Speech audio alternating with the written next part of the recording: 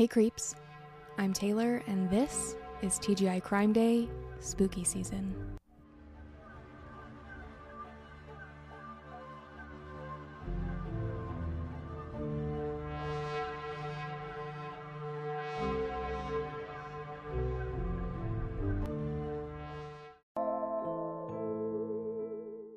Hello and welcome to TGICrimeday Spooky Season.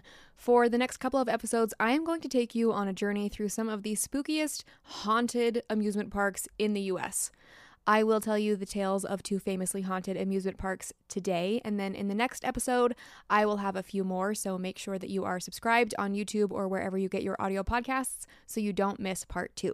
If that is already out when you're listening to this, part 2 will be linked in the description for this episode.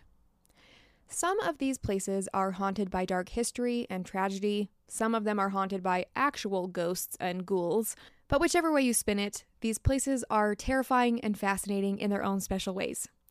I'm personally of the belief that some places are forever changed and affected by the events that happen there, and it doesn't even specifically have to be ghosts or spirits or whatever. Sometimes it's just other terrible vibes left behind. I feel like we all probably have places that little pieces of ourselves haunt, like when we leave those places but our trauma stays behind. Do you know what I mean? Speaking of trauma, there's a spider on my laptop. Hold on. And we're back. Wowzers. As I was saying, I personally think that sometimes when we go through traumatic events, if you went through a really horrible breakup in a certain apartment, I think there's just like a little piece of your soul that gets left behind that maybe haunts those areas. Maybe that's insane, but some of you probably know what I'm talking about. Anyways, hop into my haunted school bus and let's go on a little trip to some famously haunted amusement parks. If you do a quick Google for haunted amusement parks, one of the locations that you are sure to stumble upon is the Lake Shawnee Amusement Park. The Lake Shawnee Amusement Park is located in Mercer County, West Virginia. While there are plenty of haunting stories to go along with this park, it also has a really sad history that cannot be ignored. The Lake Shawnee Amusement Park is located on Route 19 between Princeton and Matoka in West Virginia. I hope that I am saying that correctly. West Virginians, is it Matoka? Long before it was home to a pretty questionable amusement park, this area was very important to the indigenous Shawnee tribes. In a lot of the articles that I read about the history of this land, it is spun in a very particular way, as U.S. history often is.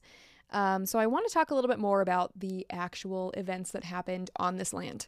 This area of Mercer County was one of the first to be colonized by white settlers in the 1700s, which basically means that the U.S. government was quote-unquote selling land that definitely wasn't theirs to sell and pushing out the indigenous people. Mitchell Clay, his wife Phoebe, and their 6 children moved to West Virginia in 1775 to build a farm on this Shawnee Territory land. There had been a long-time battle and many disagreements over this particular piece of land that continued while the Clays were living there.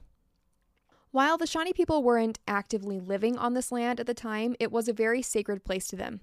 They warned the Clays many times and the other settlers, and like I said, there was kind of this unspoken war going on for years over this specific plot of land. I feel it's important to include that piece of information because a lot of the articles I read spun this story in a way that made the next part sound like it was completely unprovoked. Obviously, not that it makes what happened okay. This whole situation is an absolute tragedy, but this was part of how things went during this time in history. So eventually it ended in violence from both the Native Americans and the settlers. One day while Mitchell Clay was out hunting, a group of Shawnee men came to the farm and attacked Mitchell's older sons, who were working in the field building a fence. It's hard to track down their exact ages, but I believe his older kids were between 16 and 18 years old. Bartley Clay was shot by one of the Shawnee men, and when Mitchell's oldest daughter, Tabitha, heard the shot, she ran out to see what was going on. There was some kind of a struggle, and Tabitha was stabbed to death in the fight. Ezekiel, the oldest son, was taken by the Shawnee men. Mitchell gathered some of the other settlers and tracked these men to Ohio, where he found that Ezekiel had been burned at the stake. There was a bloody fight that ended with deaths from both sides, and from what I understand, the Shawnee leader allowed Mitchell to take Ezekiel's body back to the farm to be buried with his siblings. Tabitha, Ezekiel, and Bartley Clay are still buried on the property, and there is a grave marker that stands there today. The tragedy of the Clay children was one big, devastating event that happened on this land, and for a long time was the most well-known. However, centuries later, when there was construction being done on the Lake Shawnee Amusement Park in 1988, the current owners discovered some artifacts from the Shawnee people, including pottery, arrowheads, and things like that. But as they continued digging, they uncovered a set of human remains. An archaeological dig was set up by the Marshall and Concord colleges, and as they continued to dig, they found more and more sets of human remains. Eventually, it was decided that the dig would end, and they would leave these people to rest. There were an estimated 3,000 people, many of them children, buried on this plot of land. So here's my question. Was this actually the first time discovering this? No one knew it was there for centuries. Or had people known centuries earlier, were they told by the Shawnee people, and they just chose to ignore it during their selfish attempt to remove the indigenous people from their own land? Because I'm pretty sure it was probably explained to the settlers when the Shawnee people asked them not to build on this very important piece of land. That was the whole thing, was that it was this huge fight over this specific plot, and I doubt that they didn't explain to them that it's because it was a burial ground for part of their Shawnee tribe.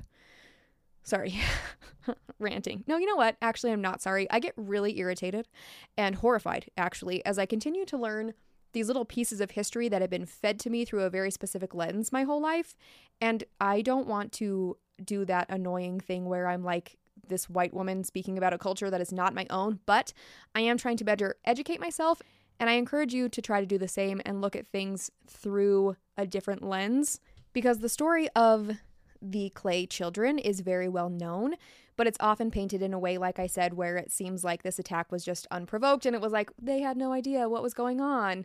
And then years and years later, we find this burial ground and it's like, did they really not know, or did they know exactly what they were doing? Anyways, I will leave it alone. But from what I understand, the archaeologists that did this dig pieced together the theory that maybe these people were buried there because there had been a big outbreak of some kind of a disease among the Shawnee people, and that led to a lot of people dying, and that led to this mass grave, and they decided to leave that area of land to become that sacred place for this burial ground. And then the settlers came in and decided that they didn't care that it was a sacred place for the Shawnee people and sold it to the Clay family, and then it just kind of snowballed from there. But I also would like to know, because I haven't seen anything specific about it, is there a memorial marker for the thousands of Native Americans buried on this property? Because there's a sign for the Clay children, and they did stop construction. They stopped digging up the graves, and they've left them to rest. It's never been developed or built over, but come on. Do we have some kind of a memorial marker there? Okay, rant over, moving on. So, that being said, this area obviously has a very tragic history that has led many people to believe that it was maybe haunted or cursed, or maybe both, way long before the amusement park was even built there. In the 1920s, this area of West Virginia was experiencing a coal mining boom, and the land where the Clay's farm was built remained isolated and undeveloped. With a lot of people moving into the region for coal mining, new businesses were popping up, and an entrepreneur, who I can't help but picture looking like Mr. Fish Odor from Bob's Burgers, he had a brilliant idea. Conley T. Snido bought the land and decided it would be a great place to build an amusement park for the families in the nearby coal mining town. The Lake Shawnee Amusement Park opened its doors in 1926 and was an immediate success. People loved it. There were a few different rides, including those spinning swings, which were my favorite as a kid, but as an adult kind of make me want to throw up. And then they also had a massive Ferris wheel that stood high above the surrounding booths. There is a natural pond on the property that was drained and transformed into a concrete swimming pool with a boathouse and small paddle boats.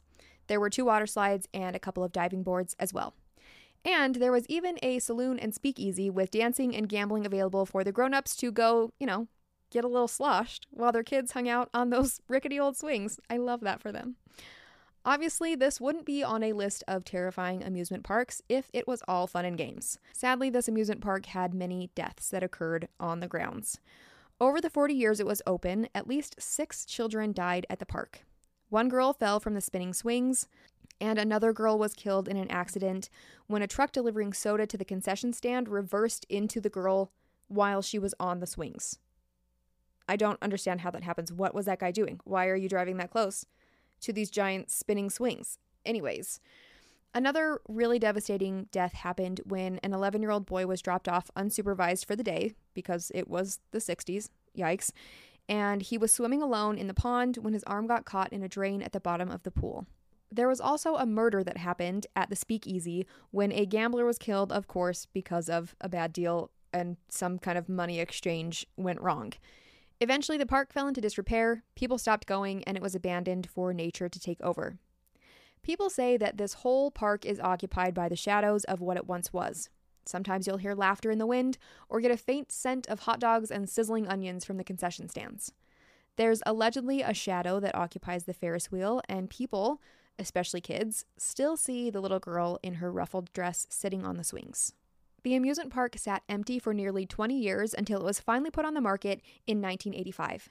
A man named Gaylord White jumped on the opportunity to purchase the park. Gaylord had worked at the park when he was in high school a few decades earlier and absolutely loved it.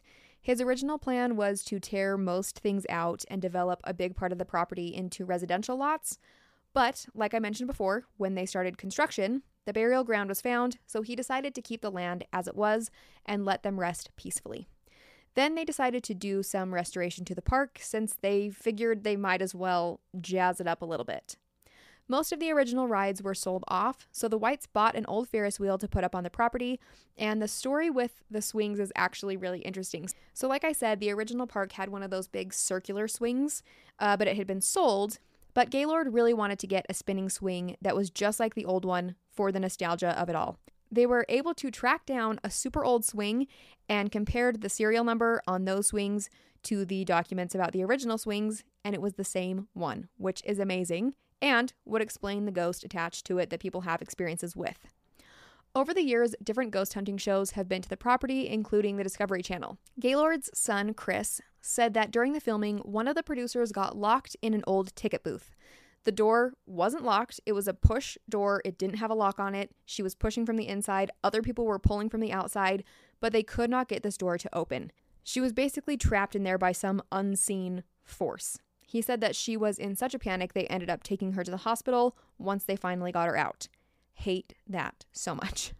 Chris doesn't talk about his own paranormal experiences much, but he says that weird things definitely happen, and he shared a story about something his dad experienced. Chris said, quote, "Dad was on the tractor mowing the field, and he kept feeling a weight on his shoulders. He didn't know what it was, so one day he felt the weight, and he turned around, and the little girl from the swings was there. She was in a ruffled dress, and she just appeared. He wasn't scared, but the only thing he could think to say was, 'Well, if you like this tractor so much, I'm going to give it to you.'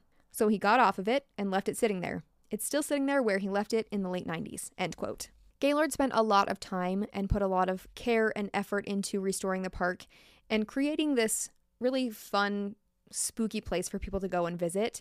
He passed away a few years back, and his wife Jewel worried that she would have to sell the park because she wasn't able to take care of it on her own, but her sons stepped in and helped keep things going. One night, security footage captured the lap bar on one of the Ferris wheel carts opening on its own. When Jewel saw that, she said that Gaylord was always very particular about the Ferris wheel. He always was over checking it and making sure that it was locked so that people would be safe on it. And she said that in this video, she was certain that it was him checking the lock, and it made her happy to know that he was still around. The park hasn't changed much since the 80s. The White family still owns it, and they open it every year around Halloween for their Dark Carnival. Their website says they have a freak show haunted maze, a photo and history tour, and they do an overnight experience where you can stay and ghost hunt and like have a campfire and stuff. I want to go so bad. If you've been to this, please tell me everything. All right, back in the haunted tour bus we go. Next stop, Kings Island Amusement Park in Ohio.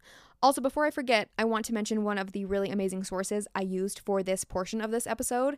kingsislandghost.blogspot.com had the most extensive deep dive research about this park. It's really hard to find the factual pieces because so much has turned into these haunting stories and urban legends, so that blog was super helpful and interesting. So if you are an Ohio native, or even if you're not and you want to know more about this theme park, go check out that blog and dive a little deeper into Kings Island because it's a fascinating place.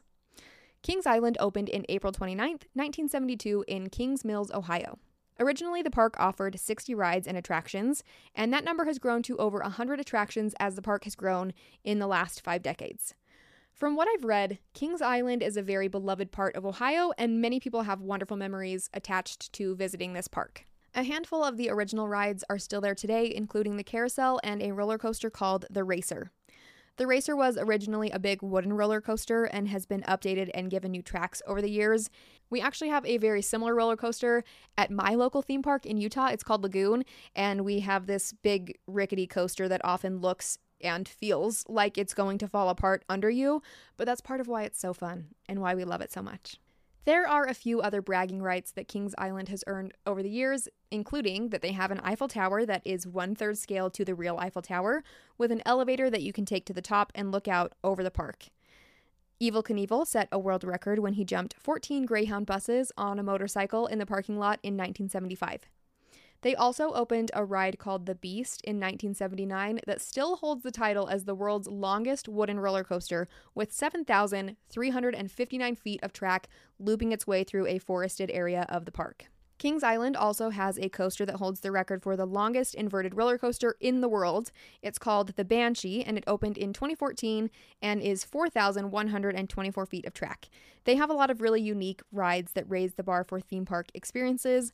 However, Kings Island would not be on this list if it was all fun and games and world records. Some parts of the park's history are the fun kind of spooky, and others are tragic tales of terrible accidents. One of the early additions to the park was a safari ride featuring 362 animals roaming through 3 separate preserves. People could ride a train through the enclosures, and there were rangers that worked on the safari year-round, taking care of the animals and keeping everyone safe. One ranger working there in 1975 was a 20-year-old man named Jack McCann. Other park rangers said that Jack had a very bad habit of breaking certain safety protocols, including leaving his Jeep unarmed for a number of random reasons. One day, Jack saw that an antelope had wandered from its designated area into the tiger enclosure. Jack jumped out of his Jeep in front of several tigers and basically herded the antelope to safety. Another ranger watched this happen, and I think we can all agree it was very noble of him to do that, but that other ranger told him not to do anything like that again. His life was more important than saving the antelope. However, Jack did not take that warning seriously. Over the next couple of months, Jack was scratched badly by a lion and needed stitches. Rangers saw him letting the big cats jump up on top of the hood of his Jeep, which was a huge no-no.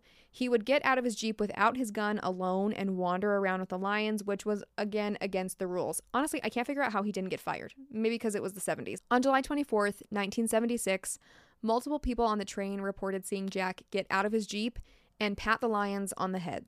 Another ranger saw him walk up and pull the tail of one of the lions, something that he'd gotten in trouble for multiple times before. At some point that day, Jack told another ranger that he was going to drive up to a different part of the enclosure and check on the cats there.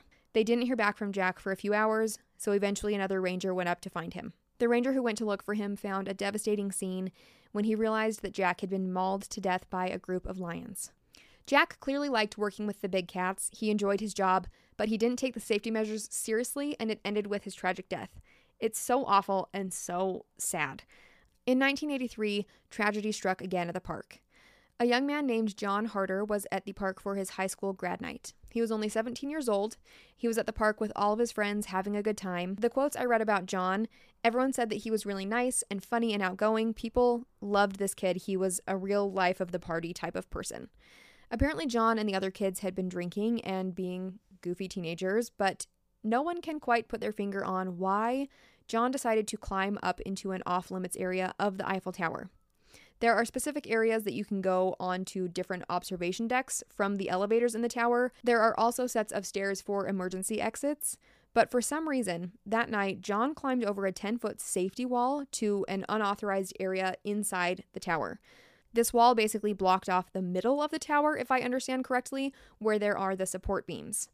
Witness statements from that night are a little bit fuzzy, but from what I understand, Jack fell from the structural beams in the elevator shaft, almost a 200 feet drop, and landed on top of the elevator at the bottom. An absolutely tragic event, and no one can give a definitive answer as to what exactly happened here. One of John's family members said that he was not someone who was the daredevil type, and they felt that while John loved an audience, he wouldn't have thought to do something like that on his own. Not that anyone thinks this was like a murder or anything suspicious like that, but possibly someone dared him to go up there. I don't know. But it's awful and so heartbreaking.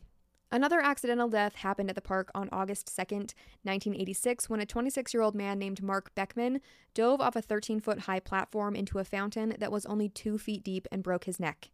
I don't know how he got up onto that platform or why, but again, sad and tragic. Thomas Cahal was a talented tuba player for one of the performances at the park, and on August 5th, 1989, Thomas was walking through the employee parking lot after his shift when he was struck by lightning. A freak accident that no one could have prepared for, but again, so sad. The Cincinnati Enquirer called June 9th, 1991, the deadliest day at Kings Island. Reading the articles written by Chris Graves, Mark Seibert, and Kevin O'Hanlon for the Cincinnati Enquirer made me cry, so I'm going to do my best to get through this next part because it's awful. All of these are just awful and so upsetting. So on June 9th, 1991, a young man named Timothy Binning took his friend William Haithcote to Kings Island as his guest for the Employee Appreciation Day at Timothy's company. Timothy was 22 and William was 21. They were walking across a bridge over a pond near the beer garden when Timothy reached into the water to jokingly splash William. When he reached his hand in, Timothy was jolted by an electric shock and fell into the pond. William jumped in to save his struggling friend, and he was fatally electrocuted. Daryl Robertson, a 20-year-old security guard, saw the men struggling and also jumped into the pond trying to help and was fatally shocked as well. Timothy survived and was rushed to the hospital and was obviously devastated that his friend and the security guard had died. I cannot even imagine experiencing that. There was a big investigation done into how the hell this water was electrified in the first place. Apparently there was a surge in an aerator pump that didn't have a functioning ground fault circuit interrupter, which a quick Google told me is a safety device that will automatically shut off power if there is an issue with the wiring or if there's like an electric leak such that could cause a pond to become electrified. I saw that the park had to pay a big fine for the faulty electrical issues, and I hope that the families all sued the park big time. Not that money can fix what happened, but it's something. And then hopefully they move forward and don't allow that to happen to someone else. Unfortunately, that was not the only tragedy that happened that day. That very same day, only an hour later, 200 yards across the park, another horrible accident happened on a ride called Flight Commander.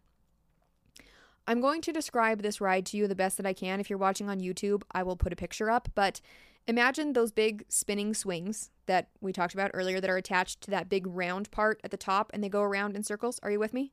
Imagine that, but instead of chains with swings attached, they have these long metal arms with these 2-person pods attached to the end. So you sit side by side in the pod, the top is open, and you have a joystick that controls if the arm goes up or down, and you can rotate the pod 360 degrees.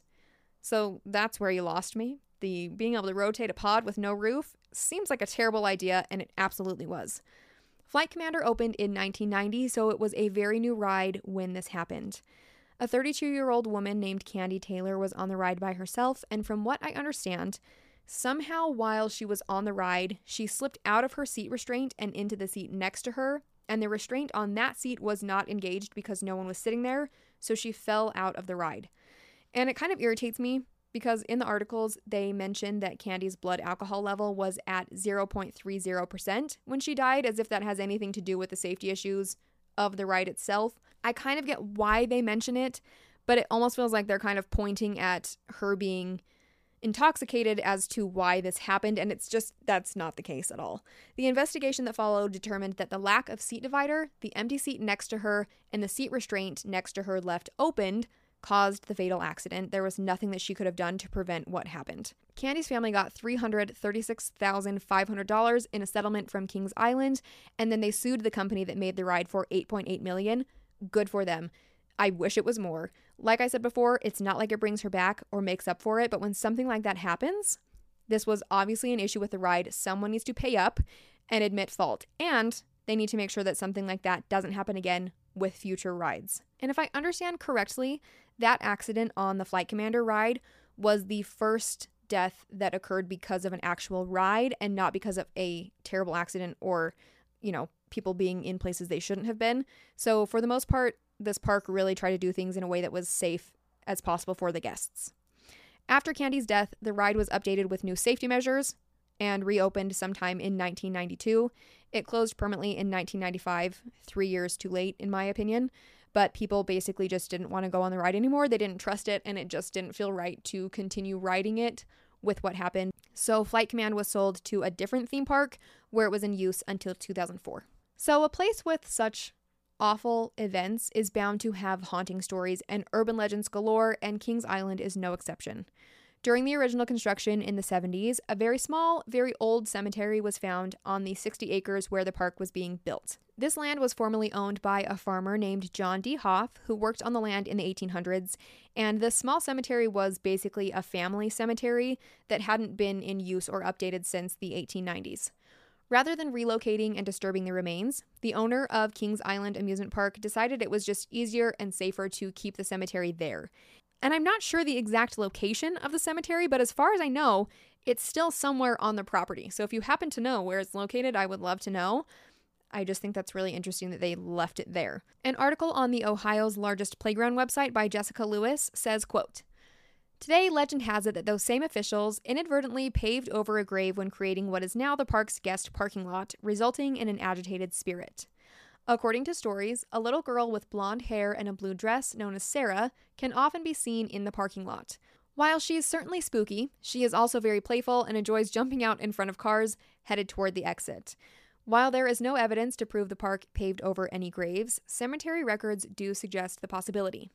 Since 1980, about 17 tombstones have gone missing from the cemetery, leading many to believe it may be a pattern. If in fact Sarah's tombstone is no longer in the cemetery, it's possible that she is now forced to roam the area until her plot is rediscovered." End quote. Something about the idea of a little girl ghost that thinks it's hilarious to jump out in front of cars and scare people in the middle of the night is so funny to me. Many workers and guests have said that they have seen the apparition of a little girl in a blue dress who will jump in front of the park trams so that the drivers have to slam on their brakes, but when they get out to make sure that no one's hurt, she's gone. This has led to some people calling her the quote-unquote tram girl. Queen City paranormal investigators call this particular ghost Missouri Jane because a grave in the cemetery is marked with the name Missouri Jane Galiner, who died in 1846 at the age of 5. People who have experiences with her say that she doesn't seem scary. If anything, she seems really friendly. Psychics who have visited the park say that Missouri Jane is a friendly spirit, but is sad seeing all the children in the park having fun without her, which makes me so sad to think about this poor little girl ghost feeling left out on all of the fun. But I mean, you know, she finds ways to keep herself busy, and scaring the patrons is probably a good time. And there are a few other ghosts around to keep her company. Another famous ghost at the park is known as Racer Boy. He's been seen wandering around the park near the Racer roller coaster that was actually built before Kings Island existed. The Racer roller coaster was originally at Cincinnati's Coney Island and was called the Shooting Star, but that theme park closed, so the Racer was moved to Kings Island and renamed. This little ghost is described as wearing all white, and multiple guests have reported to employees about seeing a child wandering alone way too close to the tracks, but then when they go to look for him, he's nowhere to be seen. The urban legend, with no factual evidence, as far as I can tell, says that a long time ago, a boy was found dead on the tracks of the Shooting Star. Supposedly, this boy started the ride sitting in the back of the roller coaster, and when it pulled back in after the trip around the track, he was gone. Like I said, there's no evidence that that actually happened. It's just kind of the story that has been created over the years, and it's said that now his ghost is spotted in the tunnel of the ride and standing along the tracks. But it's a haunting that is always told when the ghosts of Kings Island come up. Probably the most well-known ghost is that of John Harder, the young man who fell from the Eiffel Tower attraction. He's lovingly known as Tower Johnny, and guests claim that they can see him looking out at them from the tower. He's also been spotted hanging out by the fountain in front of the tower. Employees often blame Tower Johnny for odd things that happen at the park, including electrical malfunctions. Supposedly, when things like sensors are tripped with no obvious cause, employees call these electrical issues Johnnies. If you work at Kings Island or know someone that does or has, please tell me. Is that true? Do they call that a Johnny? I kind of love that. There is also a well-known ghost story about the Whitewater Canyon rafting ride. Multiple employees have experienced hearing someone laughing after the last visitors leave the park for the night. The laughter is usually accompanied by rocks being thrown at the observation towers, but they don't see anyone around. This ghost has been nicknamed Woody and is usually experienced by people working in the Observation Tower 2, which is pretty deep in the woods and only accessible by a small footpath that not many people know is there. The last well-known spooky occurrence at Kings Island has to do with the woods surrounding the roller coaster called the Beast. The pictures I saw of this roller coaster are nuts. The whole thing is surrounded by trees. It looks like it's growing out of the middle of a forest. It's really cool. But because it's so closely surrounded by trees, it's hard to know what's looking out from the forest at the people riding the roller coaster. Many people have said that they see glowing red eyes as they zoom through the trees, and lots of the employees refuse to go into the woods surrounding the ride.